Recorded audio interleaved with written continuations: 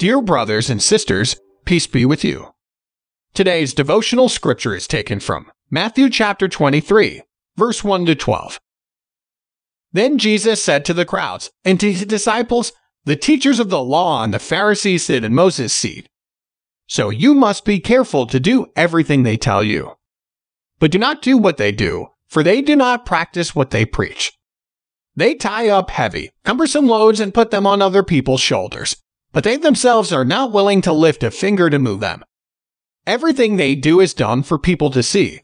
They make their phylacteries wide and the tassels on their garments long.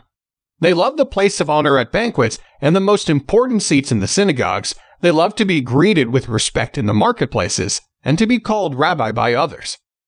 But you are not to be called rabbi, for you have one teacher, and you are all brothers. And do not call anyone on earth father, for you have one Father, and he is in heaven.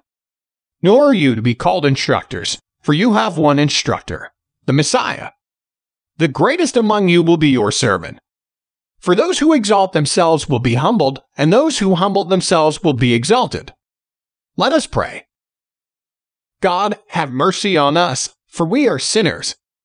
Amen.